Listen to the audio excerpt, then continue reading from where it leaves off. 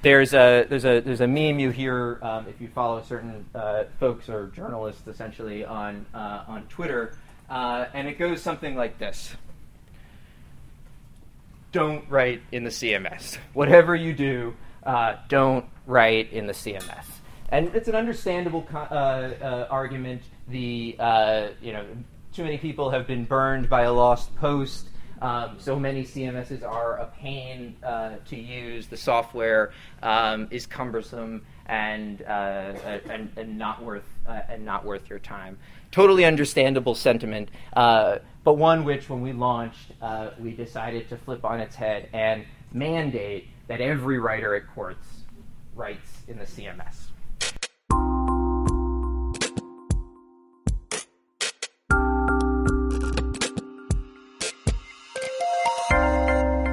Welcome to It's All Journalism. My name is Michael O'Connell, and I'm here again today with another piece of audio from the 2015 Society for News Designs conference that took place about a month ago in Washington, D.C. This time around, I've got a presentation by Zach Seward, Vice President of Product and Executive Editor of Quartz, the digitally native news outlet covering business.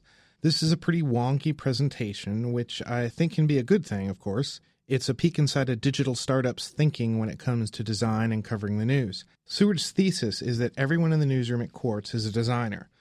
Among other things, this means encouraging Quartz's writers to write in the CMS, place photos, build charts to tell their business-themed stories. For some, this might be a big no-duh, but for others like me, it's a different perspective on how to present the news and how we can empower and support our writers to be involved in the design process and think visually about how they're telling their stories.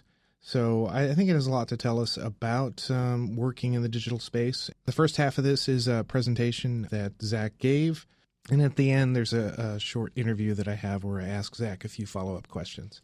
Before we get into the podcast, I wanted to remind everybody that they could find out more about It's All Journalism at itsalljournalism.com.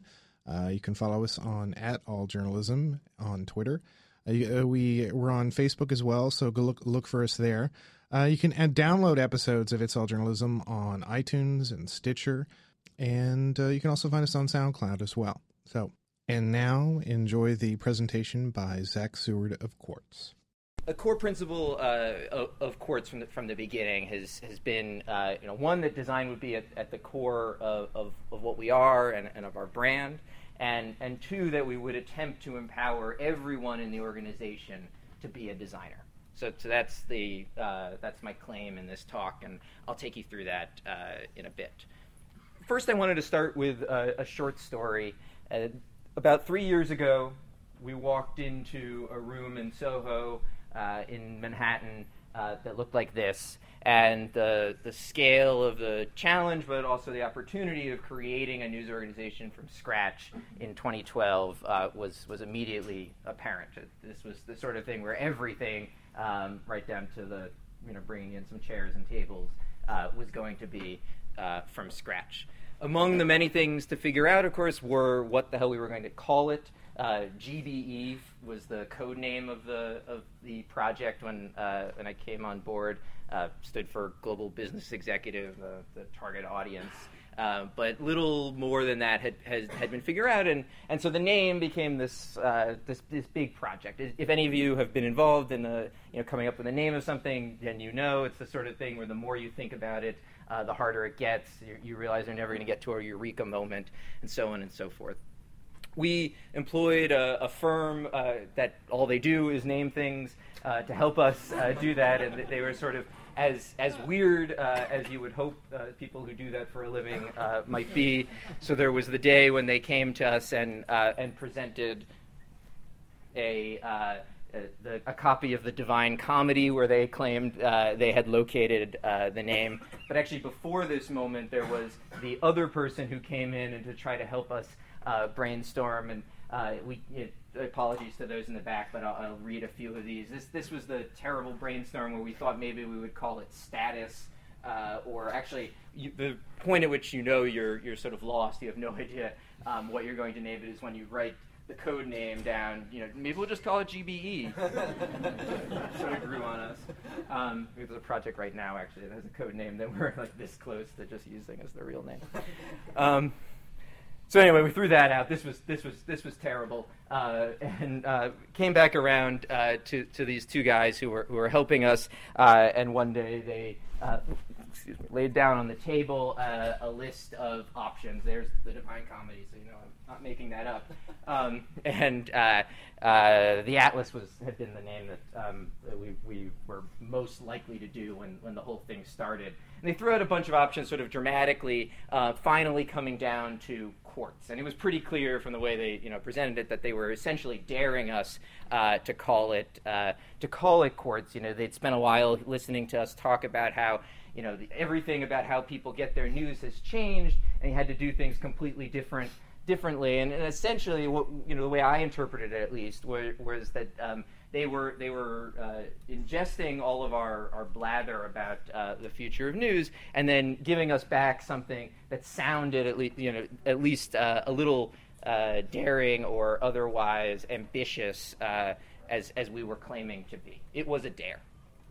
They did of course try to sell us on some facts like Q and Z are the two most least frequently used words in the English language, and quartz is the most abundant mineral in the Earth's crust, and other things you discover when you start looking on Wikipedia for the name that you'd already decided to select. Essentially, we thought we were sold. Obviously, and the idea, we took the dare. We liked the idea of living up to some of what we were saying about everything changing. We also wanted to communicate that this would not be just another business news site. We got a lot of comments at the time. We wanted to live up to this name. So in September 2012, we launched with this, which you already remember as our first of about 3 major designs we've been through so far in the last 2.5 years. I should say we actually started with something like this, a very technically difficult launch that after a few sleepless nights came back around to this. And as you may know, and I won't dwell too much on this, as I said, some other folks much more instrumental in these designs than I would be better placed to talk about it. But we've been through a series of designs, essentially 3 major redesign projects, or 1 design project and 2 major redesigns in about 2.5 to 3 years.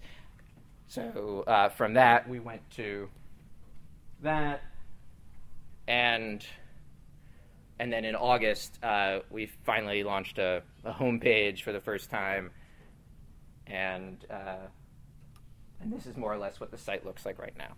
I should say, because I imagine it's of interest to some of you, this has been the idea of redesigning 3 times in under 3 years, and essentially assuming that we're going to continue at a pace similar to that, has been core. We feel like we were successful the first time around with a design that people responded well to. It was really quickly apparent that 1, we'd made a ton of mistakes, obviously, and 2, that it was going to be difficult to have to maintain a fresh feeling to the design. I think in particular web design is particularly susceptible to that. A design which looks great in Photoshop and it was only implemented 12 months after that. You might launch and it already feels a little crusty. That was the case actually with this. I wouldn't call it quite crusty exactly, but by the time we launched it in August, we were already at work at some major changes, which we'll hopefully launch shortly from now. So we're trying to move away, I should say, from the notion of a redesign.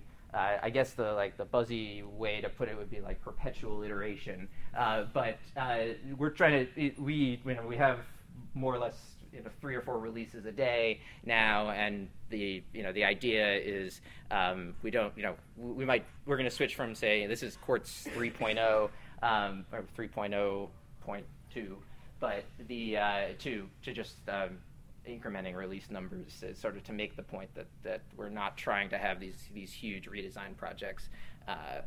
That said, the idea of continuing to change the site design is part of our part of the concept it's been so firmly attached to our brand at this point that it's almost inescapable. So as we've gone through this these three redesigns, there's been we've sort of coalesced around a few core design principles. I'll rattle through them really quickly and then come back around to them. They sort of thread through the rest of this talk. First, stay out of the reader's way. Second, let the content shine above all. Ensure it works best on phones. That was the key wording there, not just that it works on phones, but that it works best on people's phones. As we've gone through the redesign, some other principles have emerged. Remove before adding. We've had, I think, essentially at this point, we've removed more features from the site than we've added since launch. So you used to be able to save stories for reading later. You used to be able to highlight and share passages. You used to be, and a few other things that were little used enough that in order to refresh the site design, it felt necessary to free ourselves of some of those features. Else we would essentially be layering on a new design rather than truly refreshing it. Pick one thing over another. If you're familiar with the design of QZ.com, you'll know that it's extremely hierarchical. So I said we launched a homepage for the first time in August. It makes a choice. Now, whether it makes the right choice, I would leave up to all of you, and would not claim that we feel 100% that it does. Nevertheless, it makes a very clear choice to display one feature story at the top, a news briefing throughout most of the homepage, and as a result diminishes presentation of most of Quartz's stories that were published that day. It's the whole reasoning as to why, which might take up an entire other talk. Point being simply, it's the exact opposite of a carousel. It picks one thing over another. And lastly, we make small decisions based on data and large decisions based on our gut. Our general finding has been that big redesign projects like the one we launched in August are we can inform them certainly with data, but are nearly impossible to make a decision about, for instance, what to lead the homepage with based on any data before we've actually launched it. And so most of the time we're actually in those big decisions going with our gut more than anything else. But essentially what feels right. It's the small decisions that we're A/B testing and making those changes more or less based on what our readers tell us. All right. So that's a broad overview how Quartz thinks about design. Now for the thesis of this talk, which is that everyone at Quartz is a designer. Before I make this argument, I should say that actually these are the designers. Daniel Lee is the lead designer for Quartz. He is the one to credit with much of its current design. The rest of the folks here are our UX designer and the entire engineering team. Yes, this is the entirety of our design and engineering team at Quartz. And these folks are who make our design shine most of all. So while I stand by the thesis of this talk, I also acknowledge that that these are the real stars of what makes QZ.com so great, and whom are the ones I'm referring to when I say you should hear from them for some of the details of our design philosophy and technical approach. But back to my claim. So you may be familiar. There's a meme you hear if you follow certain folks or journalists essentially on Twitter, and it goes something like this: don't write in the CMS. Whatever you do, don't write in the CMS. And it's an understandable argument. Too many people have been burned by a lost post. So many CMSs are a pain to use. The software is cumbersome and not worth your time. Totally understandable sentiment, but one which, when we launched, we decided to flip on its head and mandate that every writer at Quartz writes in the CMS. And I don't know. Depending on your outlook, this may seem like it may seem heretical. It may seem like a small point. In which case, I'm sorry to disappoint you because it's essentially the entirety of my point today. We mandate that people write in the CMS out of a conviction that the writer should be as close to the finished product as possible. The idea is that a WYSIWYG editor, what you see is what you get, is truer in its meaning than it may even be apparent. A WYSIWYG editor fundamentally changes how you write. I'm a firm believer that content that you're writing should adapt as much as possible to the specific medium in which it's appearing. That the closer the writer is to the means of production, the better the finished good, the better the results, and that readers can tell. They can tell if this thing was written for the web or was written for print, if it was written for a phone or a desktop, which is another subject entirely. And as a result, as a writer, you are designing as much as you are writing. In some sense, this is why I think Medium is so significant a new platform. Full disclosure, my wife works at Medium. But people talk about Medium for a variety of reasons. Obviously, its ease of use, its prospects as a writing platform, all of which are very true. My favorite thing about it is that it is the first truly WYSIWYG editor. So I won't. In our CMS is WordPress. Probably all familiar with it. It is not actually WYSIWYG, and the gap between that and true WYSIWYG, which Medium is significant and something we hope to fix. For those who are interested, the WordPress API project is super interesting. We use our own API built on top of WordPress, but that one could lead to essentially truly WYSIWYG text editors built on top of WordPress. That would be awesome.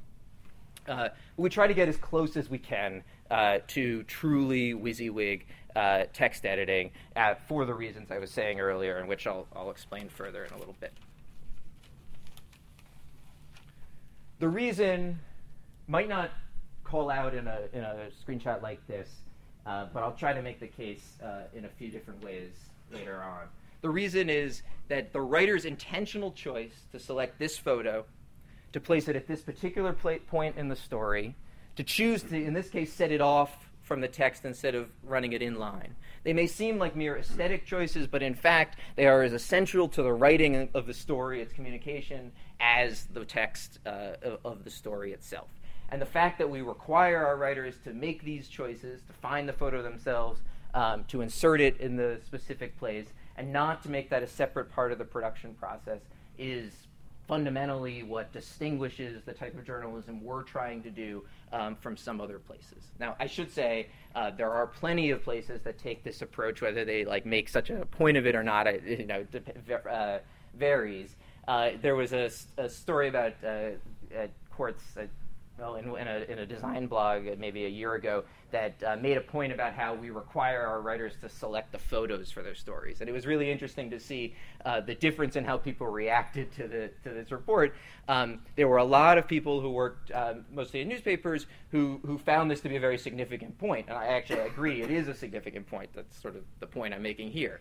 There were a lot of other people, generally who write for the web, who found that to be a very trivial point, who obviously pick their own photos all the time, and didn't quite see what was so special about it. On that particular point, picking the featured image maybe on your story, not the biggest deal, but as I'll explain, there's a lot more to the design of these stories than just that featured image. So when we launched Quartz, we started with a notion of templates. So there was a separate template for a short news story. There was a separate template for a video post, and a separate template for long features, and so on and so forth. As we've moved from that launch period, we've tried to move as far away from templates as possible, instead hewing toward building blocks that we give our writers to create their stories. So at this point, with rare exceptions that I won't discuss today, there is a single template on Quartz, and the design differences you see story to story are chosen at the level of the story by the writer. So, for instance, you're choosing whether the featured image, and by the way, there's a whole section of this talk on mobile, but I'm obviously showing a desktop screenshot because we're looking at a desktop screen. You choosing whether your featured image is extra large or large. And then from there, picking the elements that these building blocks that we've provided for writers to use, in which we work on continuing to provide new and different building blocks to construct the story from there. Doing it this way forces the writer to think about the end user's experience, what they're trying to communicate to them, and in what way the visuals make that communication effective. Of course, the disadvantage is that the writers have to think things like, well, I'm going to do no featured image with a medium inline photo at the top instead of this is a quick news story. That takes some quick getting used to. It takes a lot of teaching. Some writers are far better at making that translation from what they're trying to do with the story to what the design of it is to what the CMS calls all of these elements.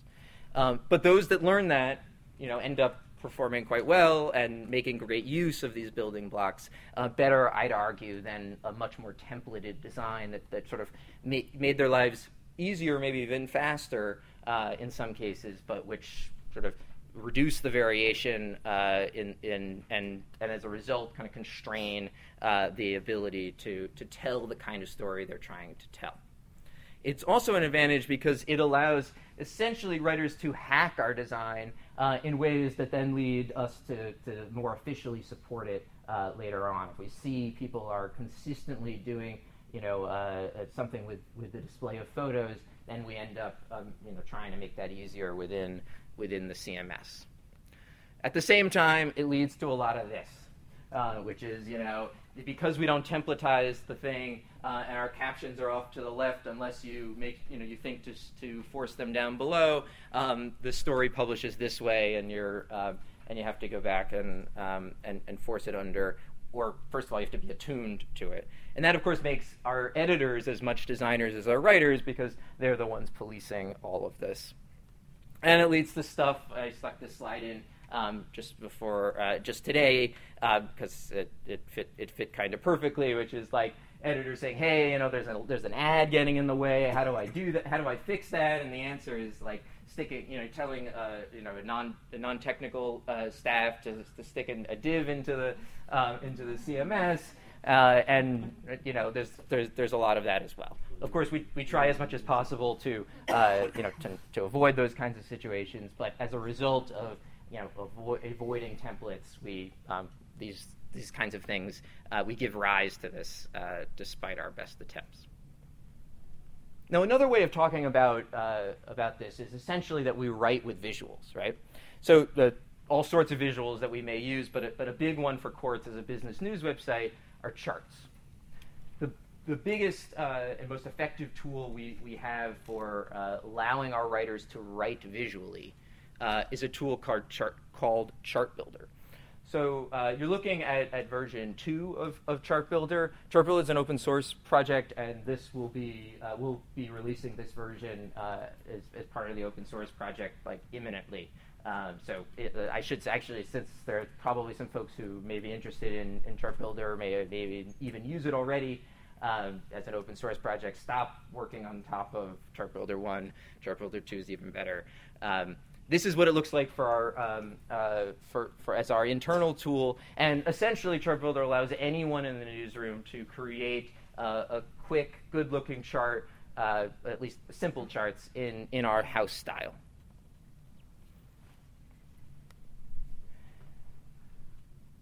Now, I make a distinction between images that are used for illustration, nothing wrong with that, we do plenty of it, and images that are actually used to write. Generally, the distinction, at least in a desktop layout, would be between an image that's set off from the text and one which is inline. Another way of describing the difference is that if you were to remove the chart from the piece, it would no longer make sense the way if you were to remove a random paragraph from the piece, it obviously wouldn't make sense at all.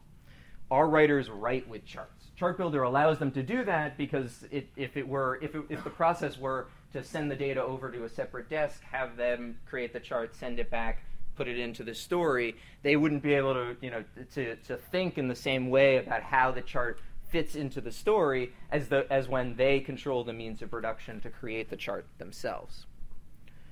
And so we're writing with charts, essentially. Chart Builder turns the entire newsroom into the graphics desk, and a sort of a fundamental principle when we launched Quartz was that we didn't want to create any service bureaus. So there isn't a graphics desk at Quartz. The entire newsroom is a graphics desk. And yes, that is scary. It certainly allows our writers to lie with data very easily and to make ugly things. I would argue we give them access to words, and words are really dangerous too. And what it requires, of course, is policing. That's the role of our editors. It's the role of our things team, which is folks at Quartz who are particularly skilled in these areas. It's not it's not to say that this hasn't kept us up at night. It's not to say that it hasn't led to some terrible charts. Chart Builder does not support pie charts at the moment, but it may well someday. It requires guidelines, teaching, policing, but sometimes it leads to magic. This might look like a mistake, but actually it's my favorite chart we published this year, or at least out of Chart Builder. Dan Frommer, our technology editor, writing about the 5th birthday of the iPad. And I don't know, I won't try to convince you all why it's so magical, but it's a great chart. And it doesn't, of course, mean that we don't have specialists who do more complex work as well. But the point is that everyone can create these charts, and so more than half of Quartz stories contain a chart. It's essential. It's as essential to our journalism as text. A big downside of Chart Builder, I should say, is that this is a tool based in D3, and then the last step is, instead of spit out an SVG, well, it can do an SVG, but for our workflow, the last step is, all right, give me a PNG, and then I upload that the way I would any other photograph. So that's not particularly mobile friendly. Our approach right now is to make sure that the text scales down, and any sort of bespoke chart work we do in a more responsive manner. And I guess I should just say, stay tuned. That's a big, that we acknowledge that's a big downside to this approach, and that should be fixed shortly. So speaking of mobile, I promised a whole section on mobile. Quartz, obviously, when we launched, spoke about taking a mobile-first approach to journalism, and so this is now the section about mobile. Given the subject of my talk, the argument I'm trying to make, I want to talk about mobile, and I don't love mobile first as a term, but let's just use it, mobile first journalism from the perspective of writing, and to the degree to which it affects the design, so to speak, of the writing at Quartz. So just, and again, I'll quote the passages I think are worthwhile for those who are in the back. I just pulled a few quotes from our editorial style guide that are either specifically about mobile or strike me as specifically talking to it. So there's a whole section in the style guide about respecting readers' time. There is, of course, the section that specifically tells people to think mobily, to imagine the piece on a phone, and we provide the tools for previewing it on a phone before publication, because you shouldn't have to just imagine it. And this, my favorite section of the entire style guide, admonishing writers to not clear their throat. I'll read this for those in the back. It can be tempting to start a piece with some scene setting and a few rhetorical flourishes. This is generally called throat clearing, and it's the product of an age when a newspaper article was something to be settled in gently, like a favorite armchair. Think of our writing rather as something to be sucked off the screen of a smartphone in a swaying subway train. If a piece could start at the second or third paragraph with no loss of sense, then that's where the start should be. this Gideon Litchfield, who is our founding news editor, wrote much of the style guide, and those are his words. It's not to say we don't occasionally have rhetorical flourishes and anecdotal leads, nor that we don't love them when we read them elsewhere. Just that very specifically, of course, what we're trying to do is I guess, cut to the chase. This sort of pervades our entire style guide. So the no bullshit tone that we attempt to take, the sort of jargon-free writing that we think is essential for clear business news writing is not only an approach specific to mobile, but it is certainly part of the same principle. Now, it might seem from all of this that all of these guidelines could boil down to a simple point, which is to keep it short. It's not entirely untrue, but it is not the point.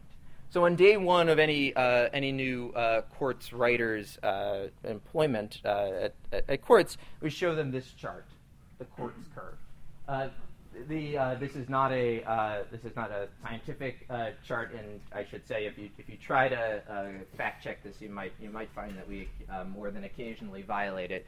But imagine that the x-axis of this U curve is say the time it takes to write the story, or just the word count, or more conceptually the depth of treatment that you're giving the story.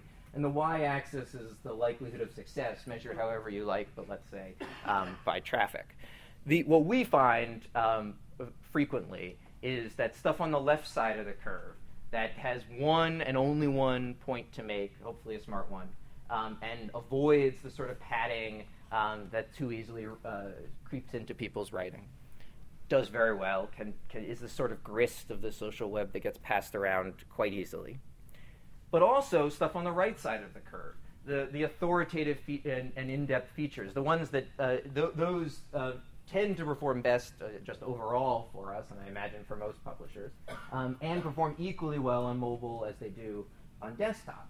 It's the stuff in the middle, and if I were going to make this a little more scientific, I'd say 500 to 800 words is the valley here. It's that stuff that sort of was padded beyond the single observation, but not quite into the range of being truly authoritative.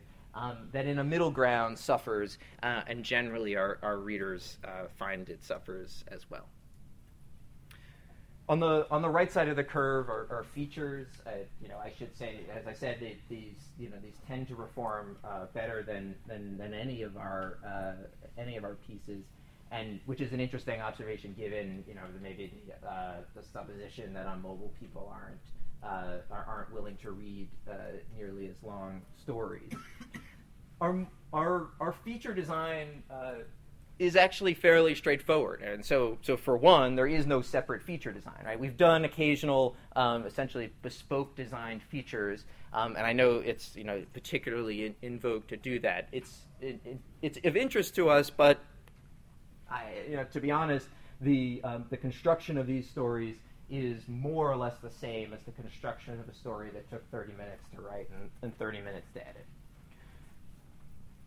Is there room for innovation in feature design on mobile? I imagine there is, but generally our approach has been to keep it quite simple and to make sure, above all, that we're adhering to the principles that I started with. Among them, of course, staying out of the reader's way. So there's more room, of course, on desktop to do more elaborate feature designs, but in making sure that these pieces work best on phones, we've tended to take a fairly straightforward approach to the feature design. We've done complex designs on mobile, but I wouldn't suggest that that's been an area of innovation. Actually, the thing I guess I'm proudest of in terms of our redesigns is, a lot of places would attempt to keep things as simple as possible on mobile. In particular, with mobile layouts, there's just not nearly the same kind of room for design flourishes. So it's actually been, it's obviously it's a little difficult when you approach a mobile redesign to think about the ways in which you might try to simplify the design. So maybe the thing I'm proudest of is that we've managed to remove features at the same time that since our launch 2.5 years ago, our readers' screen sizes have gotten much larger. So there's much less on the page when you come to Quartz on mobile, and you have a much bigger screen. At this point, essentially the only thing other than text on the mobile view of Quartz is the share button, and I am proud to say we are getting rid of that too. Which, interestingly, because we find,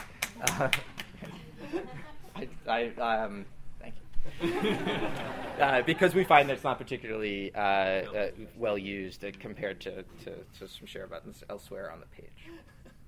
I suppose the reality is actually that our best example of writing for mobile is not on QZ.com at all. It's the Quartz Daily Brief. So this is our morning email. We write it and send it out 3 times a day, 3 different editions for morning delivery in Asia, Europe, and the Americas.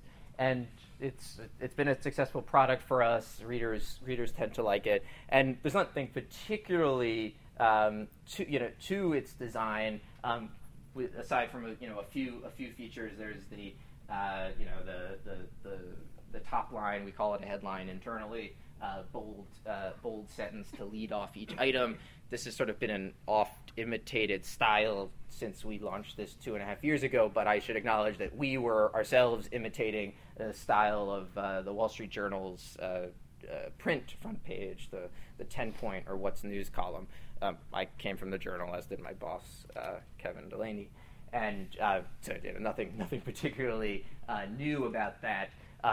If you work in CSS for email apps, you know that that's a huge pain, and so the simplicity of this design is no small matter. But it's but beyond that, it's fairly straightforward. It's in the content, and again, the writing, the designed writing of the email that I think it sort of excels as sort of mobile first design. The other thing we think about when we try to approach design of our stories is trying to avoid writing articles at all. So what do I mean by that? The story formats we employ we attempt as much as possible to innovate within the constraints that we provide on our layouts. This is one example of so Netflix, a company that I write about sometimes, has a sort of a vision statement for the company called its long-term view, which it updates periodically, but does not announce when it updates it, and doesn't provide any historical versions of it.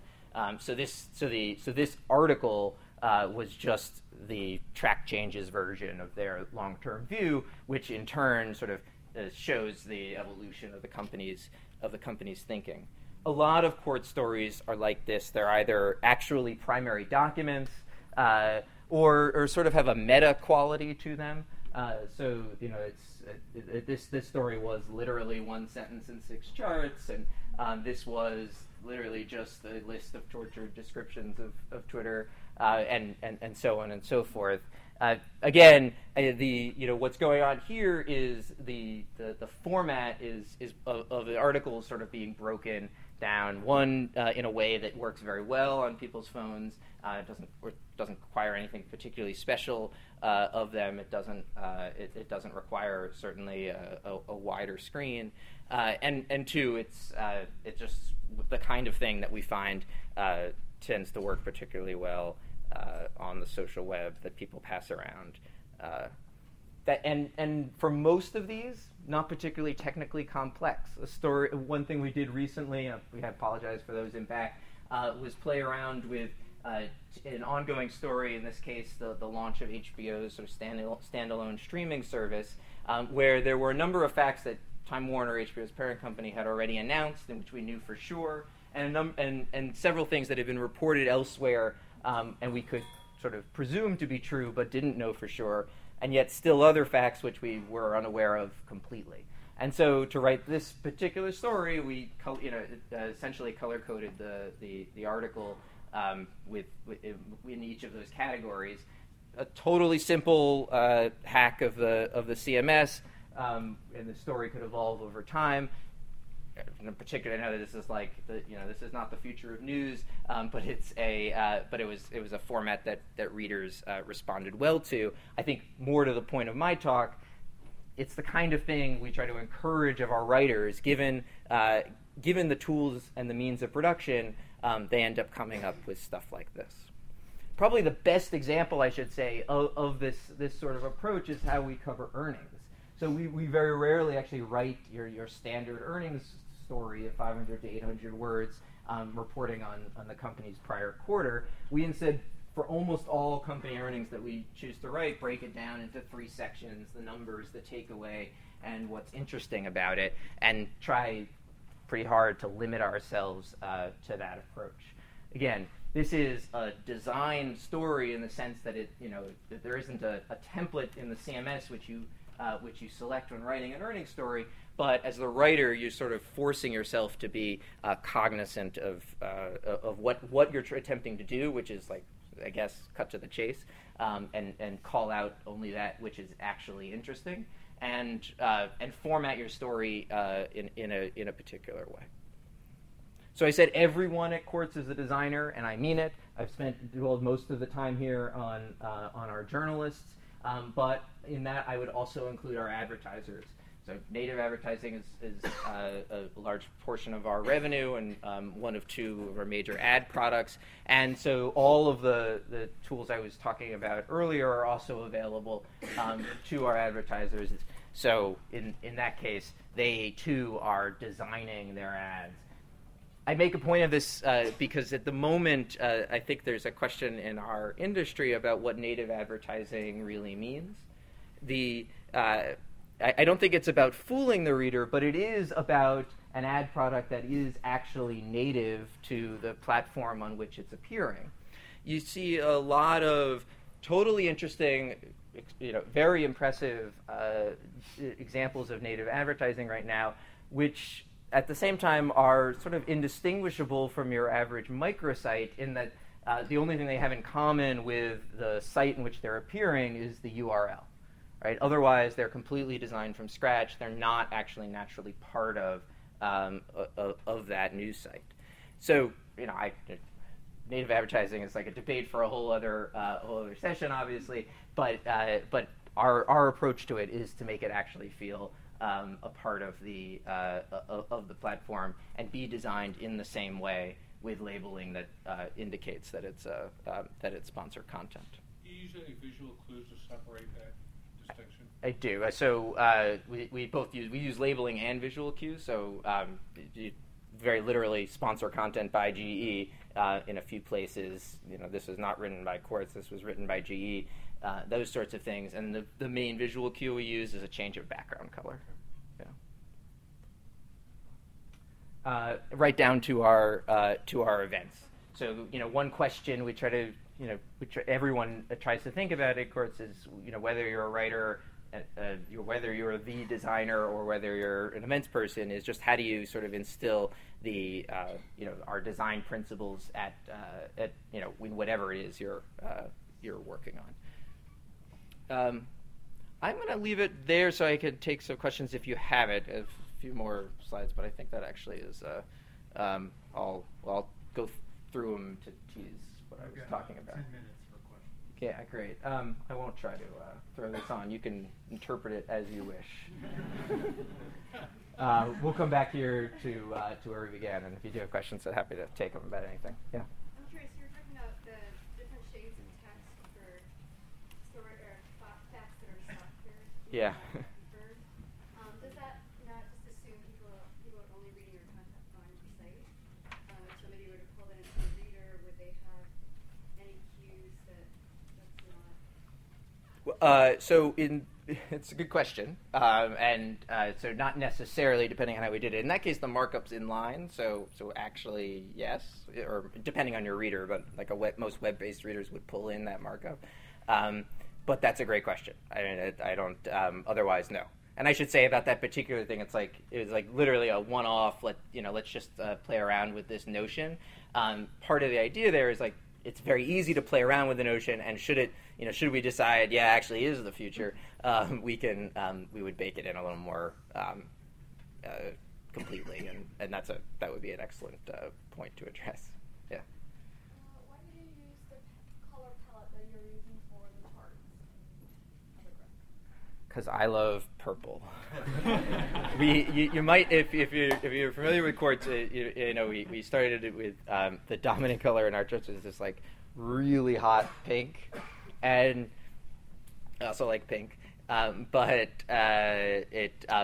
we were trying to strike a balance between the distinctiveness of that hot pink, which we for a variety of reasons launched with and became part of our aesthetic, and the redesign that we launched in August, which in many ways toned down the whole aesthetic. We went from white on black to black on a very light gray, and so the chart style had to get muted as well. So it's essentially the evolution of that palette. Yeah. It seems like you're able to construct the articles the way you do because you trust your writers to do it correctly. Yeah. And it sounds like that's something you guys started with. But at organizations where you've had a long history of kind of separating those two, yeah. Writing outside the CMS, do you have any suggestions for how to build that trust? I probably don't have any great suggestions, but I mean my experience is that most places are either make it optional or not, or just don't do it at all. Even when the idea of like seats for writers is like baked into their contract for the CMS, and that feels like a mistake. Like the only way to play around with this notion would be to let people have at it and see what happens from there. I mean, I guess suppose the other thing that generally happens most newspapers is there's the core site, and then there's the WordPress hosted side blogs, and it's there where more of this kind of thing is happening, and that also seems like an effective strategy. Look, it's difficult for us too, right? Especially as we've grown, to sort of forced some rigor in terms of teaching this. There's also like at this point a legacy to the tools we've built on top of WordPress that it helps if you've been there the whole time, and for someone coming in fresh, the ability to really truly make use of these layouts is much more difficult and requires more documentation. So I wouldn't say it's obviously easier for us, but it's quickly become difficult as well. So I realize that's a non-answer, but that's sort of where we find ourselves. Yeah. From a product perspective, would you say that you prioritize internal tools as much as you prioritize your consumer-facing site? I would love to say that is true, but it is probably not actually true. So Chart Builder is this accidental tool. David Yanofsky on the Things team sort of built it, or a first version of it, to solve the problem of his own, which is he was getting a bunch of requests for charts, and figured it must be an easier way, and it grew from there into a tool for everyone. We have a variety of other internal tools. There's an equivalent map builder, and a few that are very specific to just making things look good on our site. But other tools for data manipulation. But so I guess I would go so far as to say it's really important to us. But beyond that, I don't know. It's not. It probably does not expend as nearly the same sort of resources that maintenance of the core site and other products has. I didn't talk about it, but it makes me think of one thing that's unusual about our structure that plays into some of these ideas is, so the entire design and development team that I showed on that slide earlier is part of the newsroom. That's separate from the Things team, which I've also referred to. We just say reporters. Everyone's title is reporter, but other places might be like the sort of journo programmers. is so it's separate, but nevertheless still all part of the newsroom. Micah Ernst, the director of engineering, his boss is Kevin Delaney, who is also my boss. That's made it a little easier in a number of ways, but one way, the reason I was thinking of it is that we sort of don't make quite the same distinction. So sometimes, like, the things they might be working on a tool like Chart Builder at the moment, I mean, I sort of hinted at, like, we have big plans for that tool, and so there's plenty of work being done by folks on Micah's team as well, and that sort of helped, so it makes me a little hard to make the distinction, which I guess is a good thing. I think we've got time for one more question, so last question. Lose one question, I didn't say. Since the writers are writing with charts and photos, like, what is the editor's relationship to those sort of building blocks of the story? Well, so it's interesting. I think that might be the one area where, so, we hire for writers who possess or want to learn these skill sets. Our editors are fantastic, but I imagine it's less common to like come into a role like that with that specific experience, right? Some of it is pretty similar to your average sort of, a style of editing. Others, I mean, the real pain in the ass about Chart Builder spitting out a PNG is that, like, there's that when you find a typo in it, it's harder than it ought to be. But some of it's pretty standard, just applied to the visuals as well. I think it's another area in which a truly WYSIWYG editor would be far superior to the sort of WYSIWYG editor that we offer. It would make it, so it's hard enough for the writer to make the translation to the design of the page. It's still more difficult for the editor to understand the translation that the writer's attempting to make, in addition to interpreting what the CMS is trying to tell you. So I think it would clean that up. It would also make it a little easier to make visual edits the way one makes textual edits. I guess all that being said, in practice, the visual design of the story is far more likely to be owned by the writer than it is the editor, and the editor tends, in that case, to play a role of policing rather than editing. The exception is probably our longer features, where they're more likely to be involved in the editing of the visuals. Excellent. Cool. Thanks so much.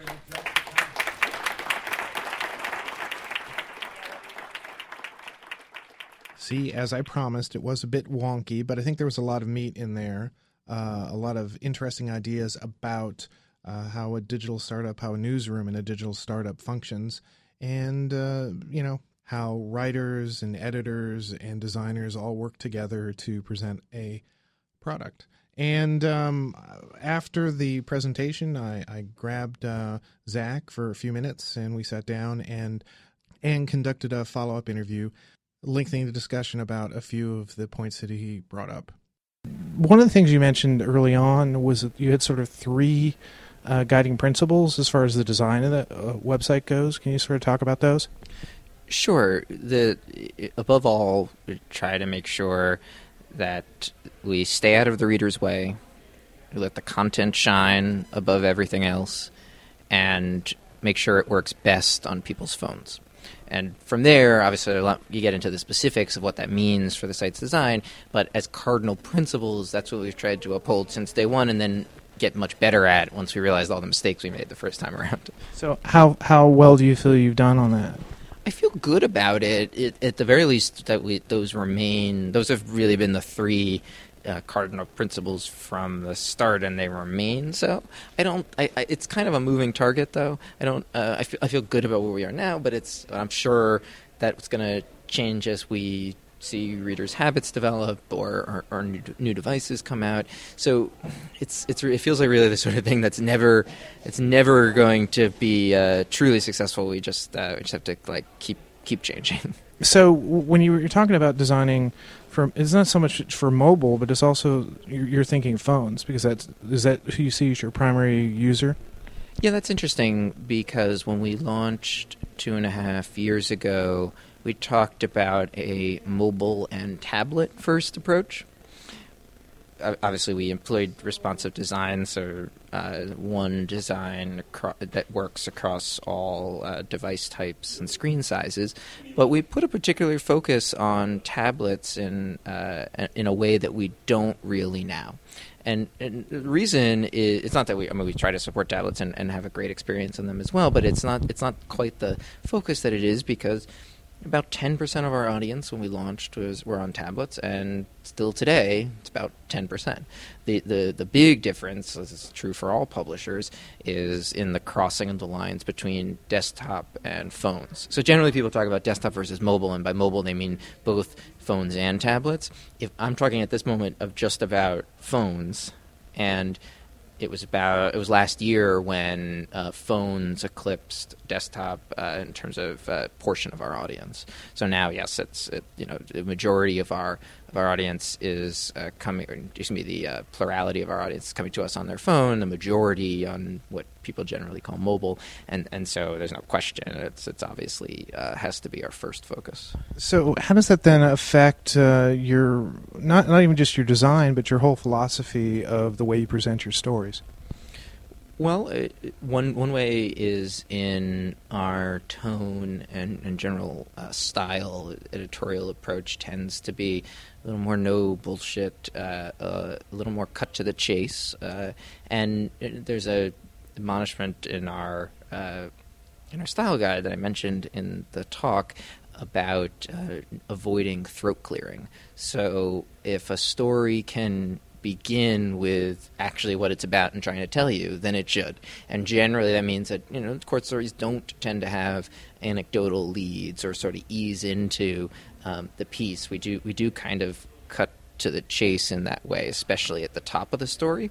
And that's, I think that probably is a good approach on a variety of screens, but it is, in a sense, a mobile-first editorial approach, because if you're thinking about the reader on her phone, you have to imagine that you don't want to test her patience, you don't want to waste her time, and she's likely to reward you if you're able to cut to the chase and have a sort of a density of information that people might hope for in a mobile experience. Oh, it's sort of going along that line. Something you talked about was, maybe, a part of your philosophy is to avoid writing a story, coming up and presenting it in a different way. Could you sort of give examples of that?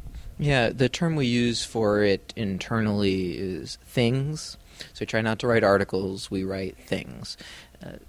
Things can be all sorts of different formats, and part of the idea actually is that there is no singular format for a story, but it does tend to mean that less, rather than just write the news straight in a sort of inverted pyramid style, we're likely to privilege primary documents. That would be one type of thing, either just as is, if it's a particular document is so strong that it can stand on its own, or manipulate in some way, or with some sort of presentation that makes it work.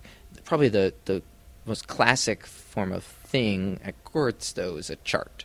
So more than half of our stories contain a chart, and we frequently make reference in our storytelling to here's the chart that kind of tells you what we're trying to say right here.